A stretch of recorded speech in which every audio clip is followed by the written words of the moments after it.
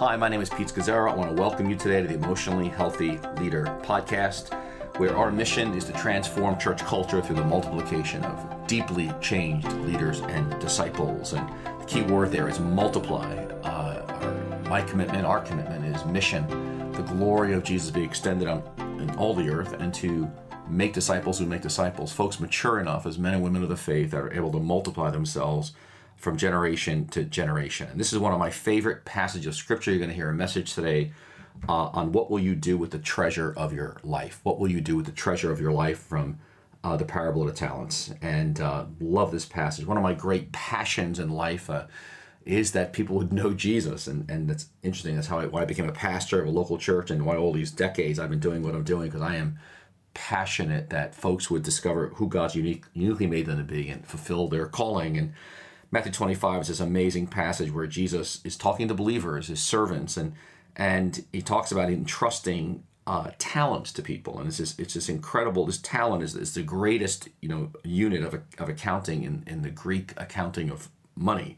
So talent, I think, was $10 million. 2 talents was equivalent to probably $20 million today. 5 talents was $50 million. And this point that God's given enormous gifts and abilities and talents to every human being that he's called to himself. And it's a treasure that's been entrusted for a short period of time.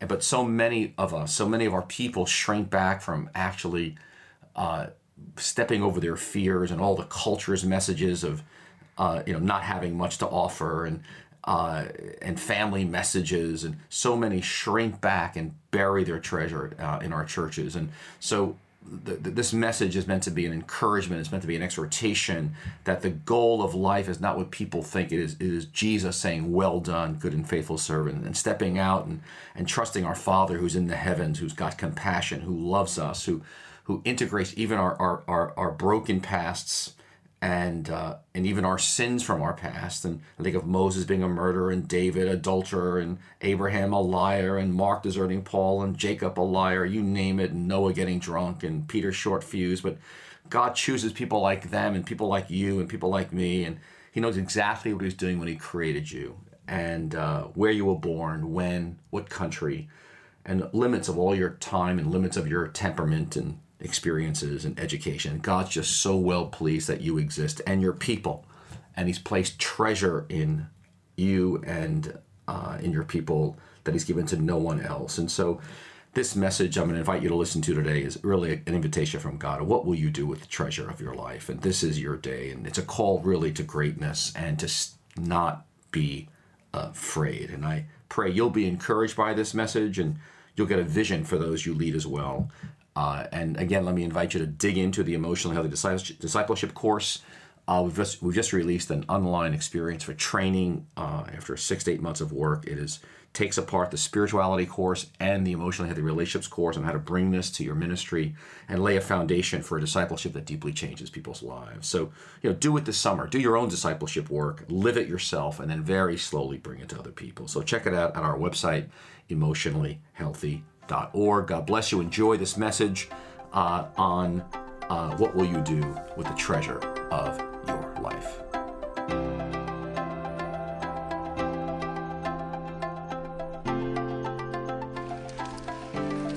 And so, Father, we do pray that you would breathe on us now, and that you would cause our dry bones to come alive. And the places, Lord, we may be dead inside, may you breathe by the Holy Spirit on us. Meet us, whether it's on live stream or right here in this room, that, Lord Jesus, we sang before, that you might be glorified in our lives. So we open up our hearts to you in Jesus' name. And everybody said, Amen. Thank you. Welcome, everyone.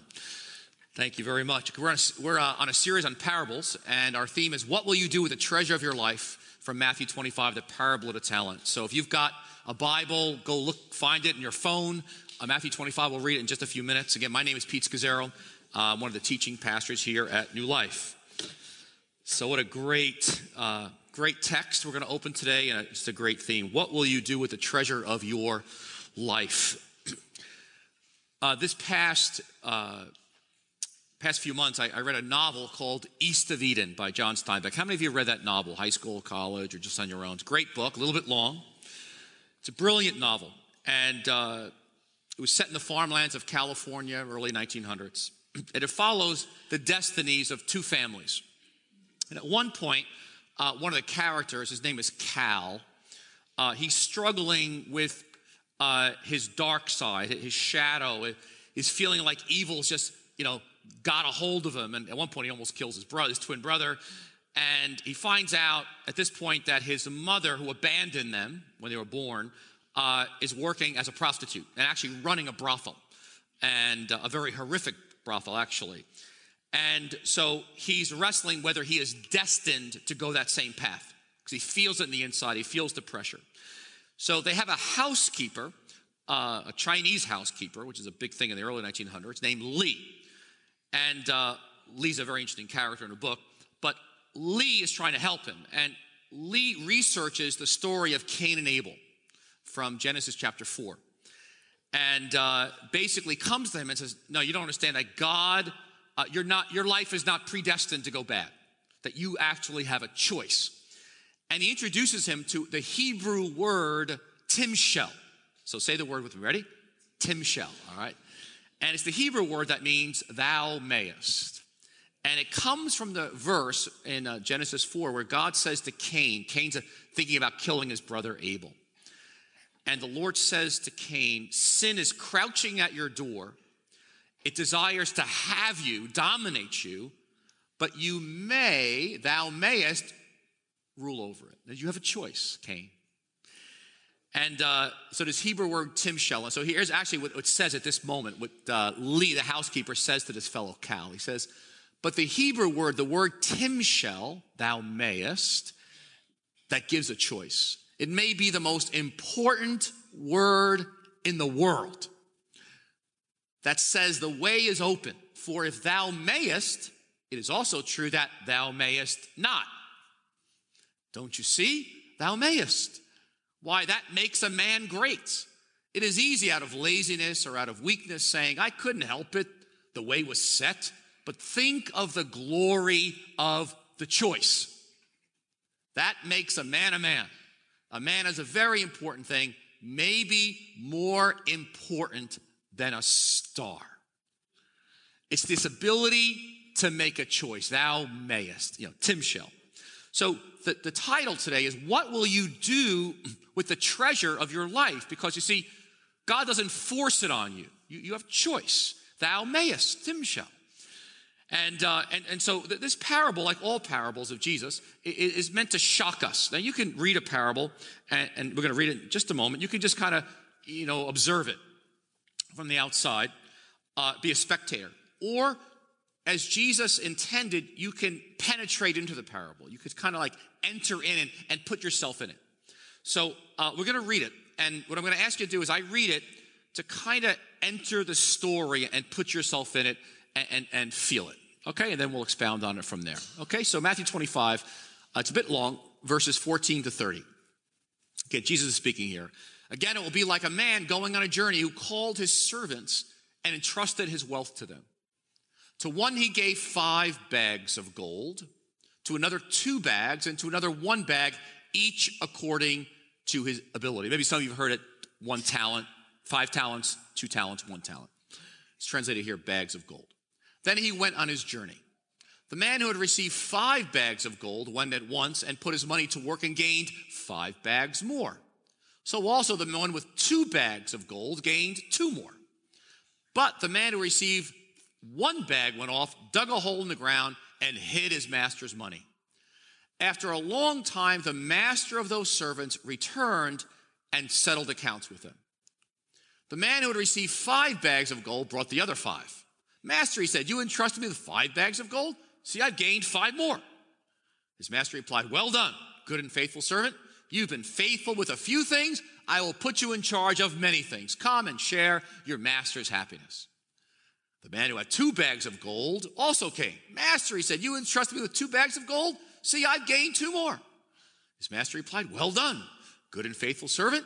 You have been faithful with a few things. I will put you in charge of many things. Come and share your master's happiness. Now we get to the climax of the parable. And the man who had received 1 bag of gold came. Master, he said, I knew that you are a hard man, harvesting where you have not sown and gathering where you have not scattered seed. So I was afraid, and I went out, and I hid your gold in the ground. So here is what belongs to you. His master replied, you wicked, lazy servant. So you knew that I harvest where I have not sown and gather where I have not scattered seed. Well, then you should have put my money on deposit with the bankers so that when I returned, I would receive it back with interest. So take the bag of gold from him and give it to the one who has 10 bags. For whoever has will be given more, and they will have an abundance. Whoever does not have, even what they have, will be taken from them. And throw that worthless servant outside into the darkness where there will be weeping and gnashing of teeth. How about that for an ending, huh? All right, so it begins. Now, Jesus is the man who goes on a journey. And he calls his servants. Now, this parable is spoken to people who consider themselves believers.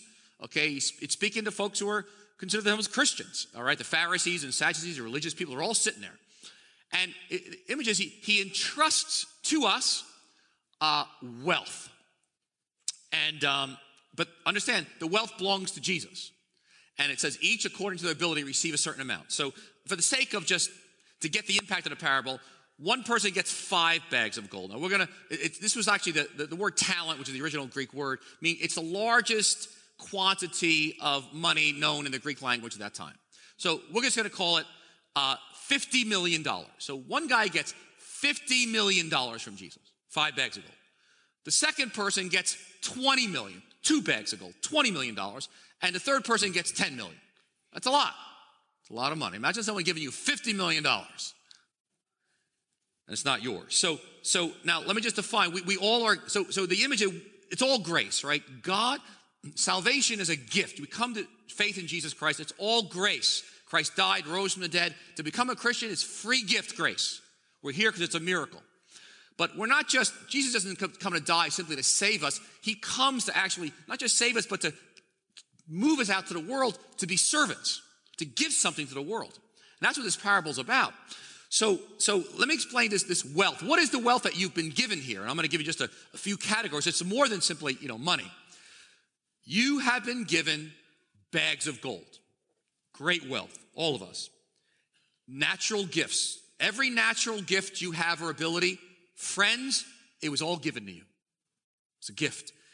Any spiritual gift you may have, given to you. You didn't earn it. It was just given to you from God. So whether it's gifts to serve or teach or lead or help or pray for people or be, pastoral and kind to people at work or in your neighborhood, to be merciful or discerning, to be able to organize and administrate, to be able to share Christ, to be able to be in the arts or music or writing, to be able to be in business and engage business and generate money, to be kind. I mean, actually, your story, your education, anybody who's invested in you to give you some abilities, friends, you didn't earn it. It was all a gift given to you by God. And it's not just your natural gifts and spiritual gifts and abilities. It's also your failures and your mistakes and your experiences in life. Do you understand? The story of your life is a gift. You were born at a moment in time, in a particular place, to a particular set of parents, in a particular family. It was a gift. Even the difficulties and trials and setbacks, they were all gift. Every experience you've accumulated is a gift. Every suffering. Your age is a gift. The country you were born is a gift. The color of your skin is a gift, your ethnicity. The fact that you're in New York City is a gift, the United States right now. The time you have has been entrusted to you. I mean, the time that you're actually living on earth and alive. I mean, the fact that you're here listening right now, do you understand? It's been entrusted to you. This life, it's given to you by God. Any and every opportunity that is before you has been given to you by God, entrusted by you. Any material wealth you have, any job you may have that generates money. Do you understand? God has given you the ability to even work and generate that money. So you may live in a hotel, at a shelter run by the city and living on government subsidies, but even that's a gift. You didn't earn that either. It's a gift. Everything's a gift. So we sit here, all of us, right now, having been entrusted with enormous wealth. Now again, the quantities given in this parable are $50 million, imagine 20 million, okay, 10 million. It's the lavishness, it's the abundance. The parable is meant to communicate enormous wealth given to us as Christ followers. So we are to know we need to know what are these riches I've got. And we're to actually value them. And then we are to actually put them to use to help people. Very simply, know what they are, value them, and then use them to help people. That's the whole little point of the parable. So what happens is the guy with the 50 million, he goes out and he earns another 50 million, 100 million. The guy with 20 million, he goes out, puts it to work, and he doubles it. He's got 40 million. All right, now, so here we are. Now, very excited. When they return, Master, you entrusted me with 5 bags of gold. I've gained, 5 more. And so Jesus says, well done to both of them. Well done, good and faithful service. Fantastic. And he says it to both the guy with the 50 million and the person with the 20 million. But the parable climaxes with this fellow in verse 24. Because he has $10 million. Still a lot of money. And he comes and he says, listen, I know you're a hard man. Jesus, and I know you're tough and I was afraid. So listen, I didn't lose it. I mean, if I gave somebody 10 million and they didn't lose it, I'd be kind of happy. Because imagine giving somebody 10 million and they come back and they invested it in some crazy stock and they come back with nothing. I want to shoot the guy, all right? So the guy came back with 10 million, all right, but he hid it in the ground. He does nothing with it. And then it's the response of Jesus that's so intense. He says, you wicked, lazy servant. And throw him out, worthless, servant outside. You missed the whole point. And he plays it safe. Do you understand? Like, he doesn't get worse, right? He's keeping it safe and secure. And that's the problem. He makes a stupid choice. It's a lost opportunity. He misses his chance. He doesn't get that who God is, who Jesus is, and how lavish and generous and overwhelmingly kind he is. He sees Jesus as kind of this tight-fisted, hard Lord. Even though he calls him Lord, Master, considers himself a Christian, his whole image is one of stingy and tight, and so he's playing it safe. And so he doesn't do anything with it. He just buries it in the ground. He keeps going. It reminds me of a Christian who once said to me, at the end of my life, I'm going to say to God, hey, he's a married guy, Lord, I never had an affair. And I thought to myself, that's it? Like that to him was a successful. Like I said, no, you missed the whole point. So just burying it in the ground and not making it worse is not what Jesus is after. And so it's basically, the guy did nothing with what he had been given, the enormous wealth. It's like he's lost because he did nothing. Use it, or lose it. What's so interesting here is if you look at all the warnings about hell in the New Testament from Jesus, and there's some really intense ones like this one, every time Jesus speaks about hell, he is speaking to people who consider themselves believers. He never talks about hell to people on the streets, tax collectors and pagans. He speaks about hell to those who are in church, to warn about wasting your life, about being asleep. It's not for murder this person goes to hell. It's not for immorality. It's not for stealing. It's for refusing to take this incredible wealth given as a gift and actually going out to serve other people with it. For that reason, the person is lost at the end. And it is meant to shock us. So the question is, do you knowing our treasures, valuing them, and using them to help others is the most important decision of your life as a Christ follower. I want to say it again. This one decision informs every decision you make the rest of your life. Knowing the fact that you have been given, not just a little treasure, enormous treasure from Jesus. And that you are to actually value them. Whoa, okay?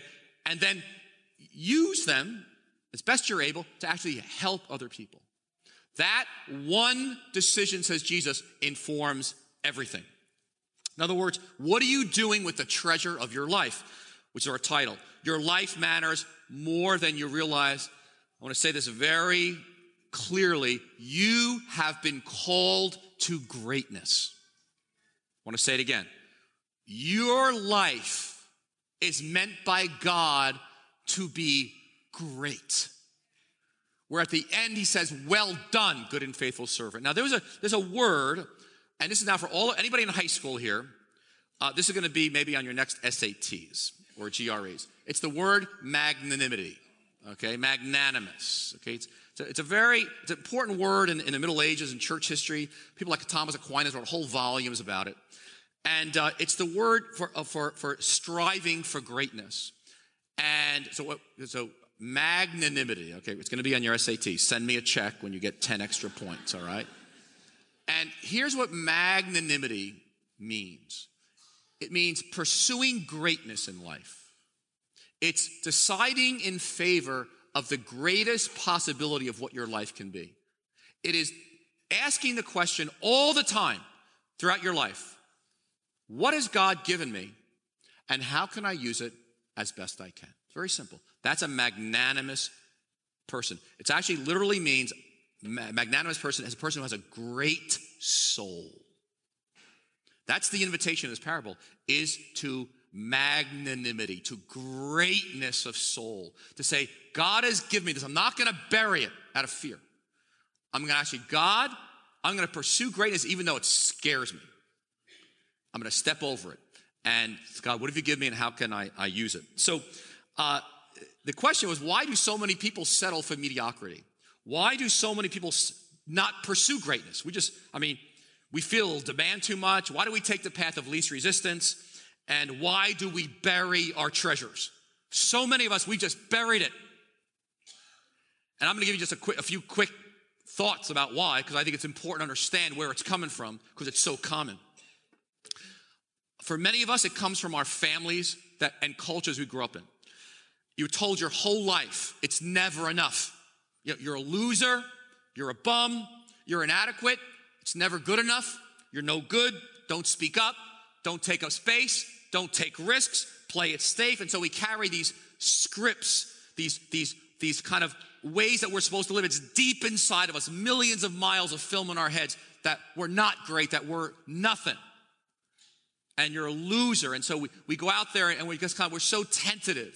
We don't step out. We want everything to be perfect just in case. And we don't move. It's like, and we're told by our families growing up, and I know, it's funny, I tell this to my own kids, like, hey, be secure, like be safe. Get your 401k, make sure you're all set for retirement, and you're going to be all right.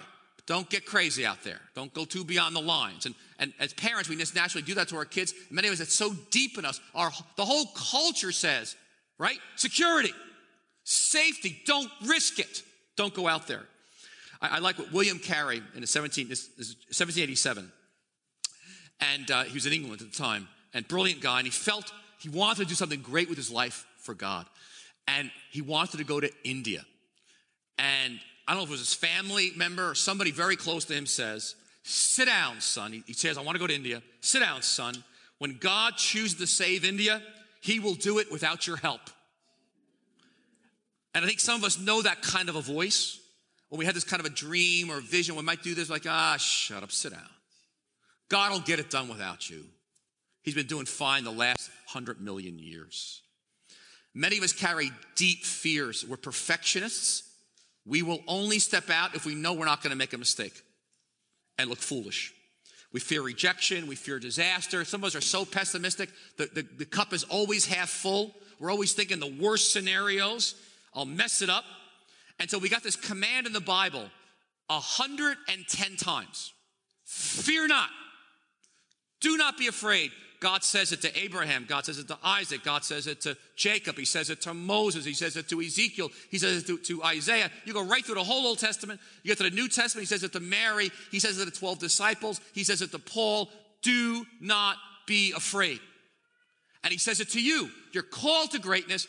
Don't be afraid. I've entrusted enormous wealth to you. I am good.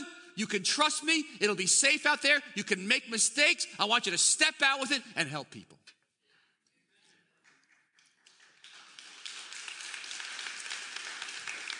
Many of us, and I hear this all the time, some of your teenagers in this room are listening, I'm 16, my gosh, my mother still makes my bed, my gosh, I mean, I don't know, greatness, or I'm in my 20s, I'm just trying to figure out and get a job as an intern, a free job, I'll work for free, just hiring me, I'm just trying to get started, and some of you in the 30s, I don't know, greatness, I'm just trying to get established in life and get my right career moving here. And some of you in your 40s, by the time you get your 40s, you already had a bunch of failures. You're saying, oh my gosh, greatness, that passed me by. And the time you get to be 50 to 60, they're telling you, well, your life is over anyway. I mean, that's done, you're finished. You're retired now. Just go and sit down.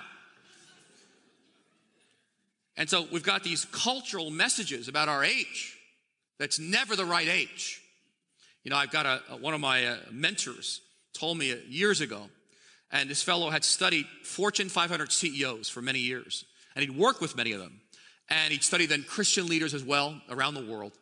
And he said to me, Pete, my first conversation with him, he said, Pete, I'm going to tell you this once, and I want you to write it down and don't ever forget it, because you're not going to believe it. I said, all right, And he says, your best years, this is probably, it's in my 40s, late 40s, early 50s. He says, your best years are going to be in your mid-60s. Your best decade of a person is going to be their mid-60s. Because if they've been faithful, they've been building up, learning, growing. God's been depositing in their life. And in their mid-60s is your best 10 years, because then you've got something to actually offer the world. You're free from all the ambition and all the craziness. And your second best decade, if you're faithful to Jesus, is going to be your mid-70s. And he goes, your third best decade will be your mid-50s. He goes, don't believe that lie from the culture. It's just not true. So I want to encourage you in your 20s, relax, all right? You got 40 more years of mistakes to make, all right? You'll get there. Amy Carmichael was a British missionary, and she went to India, early 1900s, and she lived there for 50 years before she died. And she went to an area where there was all these temple slavery of children, lack of hospitals, and she built a community to rescue these kids and schools. She did tremendous work. And then she fell into a deep pit by accident, and she severely broke her legs and her ankle in such a way that it could never heal properly, especially where she was living in that part of the world. And she prayed to God, heal me, and God said to her, she writes in her journal, no. And so she spent the last 20 years of her life in one room, on her back. And you would think, it's over for you. And she writes that the most important breakthroughs in her life came on those final 20 years of isolation. Her understanding of Jesus, of herself, and then she was always writing, but now she began to write with some depth. Her writings at that time swept the world and left a global impact. Her most fruitful time came out of her most isolated time. God sees things very differently than we see them. So often, we get so impatient, we think we're out there, we're using our little bit of wealth. It doesn't feel like much to us. It's enormous. It's like nothing's happening. And we just say, well, I guess it ain't working for me. And we get very impatient because we don't understand the way the kingdom of God works. And many people in Galilee were so confused by Jesus. Because they were like expecting something cataclysmic. Come make it happen, Jesus, Like in the Old Testament, some enormous power. And Jesus says, no, you don't get it. The kingdom of God's like a mustard seed. Like it's really small. It's like a grain of a mustard seed, It's this little thing. And it moves in such a, it's not an oak tree. And a mustard seed, I really should be smaller than that. That's probably corn from a box, all right? But it's a little grain. And in ancient Palestine, a mustard seed would grow into a plant of like 3 to 4 feet, like a bush. I mean, it's not very impressive. It's not like a redwood tree from California. It's not like a massive oak tree. It's a bush. And Jesus says, you don't understand, guys, the kingdom of God is like, it's so hidden.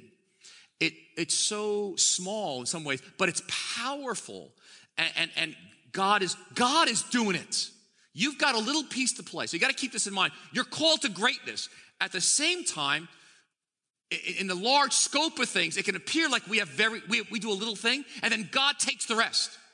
I mean, it's God who's doing all the work, so that this little seed, say we throw, you do your part. You go out with your riches, and you go help somebody. You do a little thing. And before you know it, that little thing you did turns into that. It's my favorite little image. Massive harvest. Let me give you another image with this. That's why we're not to lose patience. The harvest is sure to come, but it's this God who's incredibly big, incredibly generous, incredibly lavish. We just do a little part, but our little part's a big part. So in my Queens neighborhood, every now and then the parks department comes by and they want to plant trees. All right, now you see that little skinny tree? I took it this morning. All right, a little cloudy there, but a little skinny tree.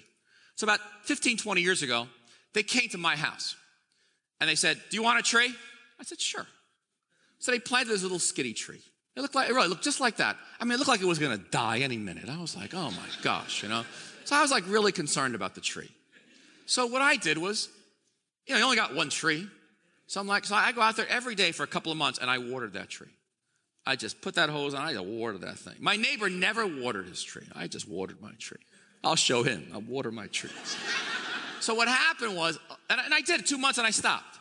But that little tree grew into a monster, okay? Look at it, all right? You can't even see my house, all right? And what's so amazing is I didn't do hardly anything. I realized just a little bit of water. A couple of months, I stopped. Things like right now, it's all over my house and squirrels. I'm like, I call the city, cut it. They're like, no, it's not on the power lines. We're not cutting it. I'm like, they said, you got to cut. You got to hire somebody, $3,000, $4,000. You got to get a permit from us, and you got to cut it. I'm like, I should never have watered the tree, I'm saying to myself. But it's a great image because what did I do? It's like the whole Christian life. Yes, we've got this enormous wealth, but at the same time, it is on the large scale of things. You say, well, it doesn't seem like much. And we just do a little bit with it, but it's God who's doing a harvest. Do you understand? I don't know chemistry. I'm not a, agriculturalist. All that God was doing to make that tree, all that God does in taking a seed. God's working in all your lives so much before you ever walked in the door today. God is just working all over the place. So he says the harvest is great, but the laborers are few. So I think of this. When I was in college, a young girl knocked on a girl named Sally's apartment. And she said, would you like to hear about Jesus Christ? And my friend Sally opens the door, lets her in. She becomes a Christian eventually. So Sally's now a Christian, 3-4 weeks. And so Leslie was her name when knocked on the door. So she does a little seed, to Sally. 3-4 weeks later, I'm at a party. It's 3 o'clock in the morning. And Sally starts talking to me about Jesus. And I started asking her all these, what I thought were intellectual questions. Sally could not answer any of them, okay? She goes, I don't know anything we're talking about, Pete, but why don't you just come to church with me on Sunday? So I said, all right. So I go to church. I get to this church, and there's all these guys from California with long hair, and they're like drumming, they're drumming, and they're singing songs, and bam, I become a Christian, okay? But you understand, the one who knocked on her door, she's a little seed. Sally did a little seed talking to me at a party, couldn't even answer my questions, just dragged me to church.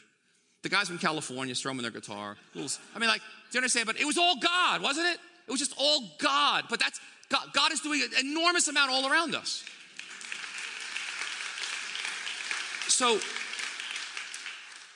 it seems like the seed is so little, but in God's economy, the seed is a forest. It's just massive. That's why it's so important. So the question is, what are you going to do with the treasure of your life? Jesus says to the two folks who invested in, he says, well done, good and faithful servant. This is beautiful. And, only you can live the life you've been given. Do you understand? No one can live it for you. It was entrusted to you. And the most important thing in life is not what other people think. It really doesn't matter. In this parable, you will stand before Jesus. And the question will be, what have you done with the enormous wealth and called to greatness that he's given to you in life? Have you gone out there in life and basically offered to help people with it? Or just kind of say, well, I got my 401k, everything's good, everything's safe. That is the single goal in life. I like what Kierkegaard wrote many years ago. He goes, every human being that is preoccupied with being like others is a wasted life, a lost life. I know your parents had a plan for your life. I know your teachers had a plan for your life. I know the culture tells you how you should live your life. Everyone's got a plan for your life. It doesn't matter what people think. What matters is Jesus. He goes, Christianity addresses this question to each individual. His point is, at the end of time, it's about you as an individual. Are you willing to be salt in the earth? What faith it takes to believe that one's life is noticed by God, and that is enough. What faith it takes to believe that one's life is noticed by God, and that actually is enough. Few of us can't even imagine God saying to us at the end, well done. Like, we can't even imagine such a thing. Like, well done, good and faithful sir. We're like, because we come from families, we never heard a compliment. I had one guy, I said one guy walking out first service, I said, I want you to try to say it after me. I have greatness. He goes, he just couldn't even do it. He goes, it's so hard to get my brain around Jesus ever saying to me, well done. Because we have this vision, here's what he's going to say to us. Well, we get to heaven. Jesus says, well, you made it. Barely, Or he's going to say, well, you messed up a lot. You could have done better, but I'll give you a C. You go sit over there in the back, all right? I'll call you later. Or he's going to say, you know what, I'm a little disappointed. You could have done a lot better than you did. And our image of God is so twisted up. It's not him. That was the problem with that third servant. He didn't have a relationship with the true Jesus. He had a harsh taskmaster. It was this legal negotiation. It's this incredibly lavish God who is all about grace and loves us. We think God's a cop. I get nervous when I saw a state trooper yesterday, and I told my daughter, every time I see a state trooper go by with the lights flashing, I get like a knot in my stomach. I don't even know what I did. I just feel like I did something wrong, And, we've got this angry, father or disinterested father, and we miss it that Jesus came to reveal the Father. He's our Father in heaven, who runs after us and he hugs us. Luke 15 with compassion. He kisses us. He is not a perfectionist. Okay, it's all salvation's grace. We are to go out there. We're going to fall. We're going to fail. We're going to mess up. We're going to learn by mistake. It's good. He's all good. It's like I say to people, just show up for time alone with God. The fact that you showed up and you fell asleep, at least you showed up. He's happy. It's wonderful because he loves you. Do you understand? Guys, Moses was a murderer. David was a murderer and an adulterer. Jacob was a liar. Abraham lied about his wife a couple of times. Mark deserted Paul. Peter, he denied Christ. The 12 disciples denied. They left Jesus. Timothy was afraid. Peter had a short fuse. These guys were a mess just like us. But he's able to say, well done. Because you know what? They stepped out. They got out there to help people. It's like, oh, fantastic. You trusted me enough to get out there. You led this small group and half the group left. But you got out there. You did it, You ushered, but the person got offended. But you did it, You gave it a try. It's wonderful. And just like you're out there because you're trusting that he's here. He's safe. God is good. He's my Father and he loves me. That's why I want you to look at the big view of your life, the long picture. That's what God's looking at. That's why this thing called discipleship is so important. The world's not living like this. This is the exact opposite of the world. Every message you're getting. That's why we're committed to discipleship at New Life Fellowship. And getting into classes and learning silence and solitude and learning about your treasure and how do I give it away and how do I improve and how do I become a person of prayer? How do I know this God who's so lavish and generous? There's a story about Adolf Eichmann, and he was Hannah Arendt, who was a political philosopher. She did a study of this guy. He was like the number 3 person involved in the Holocaust. the killing of 6 million Jews. And he finally got caught in 1961 and brought to Israel for trial. And she went there on behalf of the New Yorker magazine to figure out, like, how could this guy be such a monster? How could a person be capable of such enormous evil? And she wrote a book about it. It's a fascinating book. And here's what she said. She goes, what was so amazing about being there at the trial was this guy was so ordinary. He was so common. He wasn't demonic. He wasn't monstrous on the surface. He just didn't have any convictions. She goes, he was thoughtless. He didn't stop. He didn't think. He just kind of did what everybody else was doing around him, which was this mass murder. And she writes this. She goes, if we lose, and she's talking about all totalitarian regimes and all craziness. She goes, if we lose our capacity for solitude, where we can actually think and ponder. She goes, she says, if we can't be alone with ourselves, we risk getting caught up in the crowd. And we're no longer able to distinguish right from wrong, beautiful from ugly, and we end up being swept away by what everybody else is doing and believes in. And that's why our great passion for you at New Life is that you get to God. This thing called discipleship, because God knew exactly what he was doing when he made you. You got the only life we've got. So I want to invite the worship team, come on forward here. And it's not that you're Adolf Eichmann, please, I'm not saying that. But what I'm saying is it's really easy for you, and it's really easy for me to just, in a sense, fall asleep and get swept up by the crowd around me. And I just thinking about safety and security and really not knowing and value and giving away what God's given to me. So I'm going to invite you to stand with me for a moment. Let me say this again. God knew exactly what he was doing when he created you. When you were born, where you were born, what country you were born, he knows all about your gifts, your ability, your temperament, your weaknesses, your limits. He knows it all. So now God invites you to take your life and to actually offer it as a gift to the world, not just for a summer internship, not just for a whim for a weekend. It becomes your life. And you may be standing here today saying, you know what? I gave up. I tried. I got out there, and I don't know. It just didn't work for me. And now God's coming to you today. He's saying, I gave you $50 million. You are rich in my sight. And your little means a lot. And he says, get up. Trust me in this thing. Or maybe you've been betrayed. Maybe you got hurt along the way. Maybe you feel like, God, you took me places I didn't want to go. Trust me in this. The little bit you'll do with your life, God will do in something you never imagined it. And he says to you, get up on all this. Or maybe you've allowed a sin to get in. Because it doesn't take a lot to get stuck.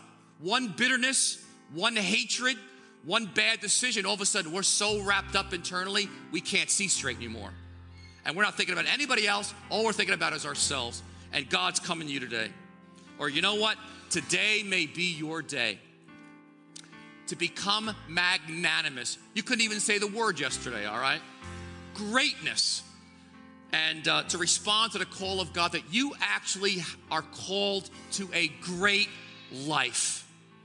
And today's your day to hear the words, do not be afraid, but rise up and take that wealth God's given you and actually begin to use it to serve other people. So I'll close this one verse here. What are you going to do with the treasure in your life? Jesus closes the parable with this. Whoever has will be given more, and they will have an abundance. Whoever has, you've got what you've got now. If you'll use it, he says, I'm going to give you even more. So at 50 million, you made 100 million, Jesus, I'm going to throw another 20 million extra here. And I have seen people, I can see you in this room. Your life was one thing. You were faithful. You've been out there, in a sense, using what God's given you. And I don't even recognize you years later because you're a different person, because he just threw in a whole bunch more wealth to you. And you became a level of greatness that could never have been imagined when you first got started. And that promise is all true. And so I want to invite us to sing this great song we sang, the offering song, Kate, that we're going to sing. You put the words up to that song. And that our dry bones might live. Let's sing it together. Let me invite the prayer teams to come forward to your right. And we got the Lord's table up here to your left. Now listen, I'm no fool to think that you can do this on your own strength. I mean, I won't make it a day without the breath of God. I mean, there's so much resistance coming against living this kind of a great, magnanimous, great life. But Tim shall, thou mayest. But the Spirit of God, it's like this, think of us, I won't even sailing once. You put a sailboat, you put that sail up, and the wind carries a sailboat. What we do is we open up our palms, we open up our lives every day towards God, every single day. And as I do, and as you do, He, by His power, the Holy Spirit, carries us. Do you understand? You can't do this without the Holy Spirit. It's impossible without God. But with God, all things are possible. So how are you at 23 years old going to live the next 60 years of your life? Think about that. 60, 70 years of your life saying, okay, Lord, the wealth you give me, as it comes to me, Lord, I want to give it away. I mean, that is going to take God in your life. That kind of a surrender to Him on a daily basis. Breathe, oh breath of God, come alive.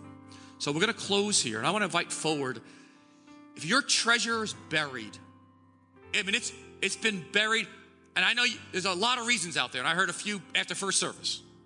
We can blame a lot of reasons why you're buried treasure right now. But I want to invite you right now to hear the word of the Lord in this simple parable. That Jesus says to you that you have been called to greatness. And we don't have any other life on earth like yours.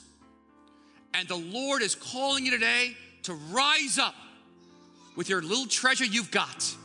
And it may seem little, but it's big. And to say, okay, Lord, I'm yours. And to offer it to Him today. Okay? And I'm going to invite you to come forward for prayer and asking the Lord to touch you, repent, turn around. But friends, we need the breath of God. We need each other as a community, but we need the breath of God. Because the evil one wants to cut you off and crush you. Make no mistake about it. It's a warfare. So I want to invite you to open your hands up towards heaven and receive a blessing as we close this place, close our time here together. So may God breathe on you now. May the wind of the Holy Spirit blow into your life now, through your hands, into your mind, into your heart. And may the Lord take your one individual life, and may the Lord carry you forward. And may the Lord give you grace.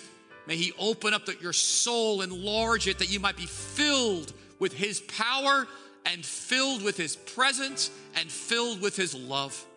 And may God grant you courage to step over your fears and become the great woman, the great man that He has destined for you since you were in your mother's womb, since the beginning of time.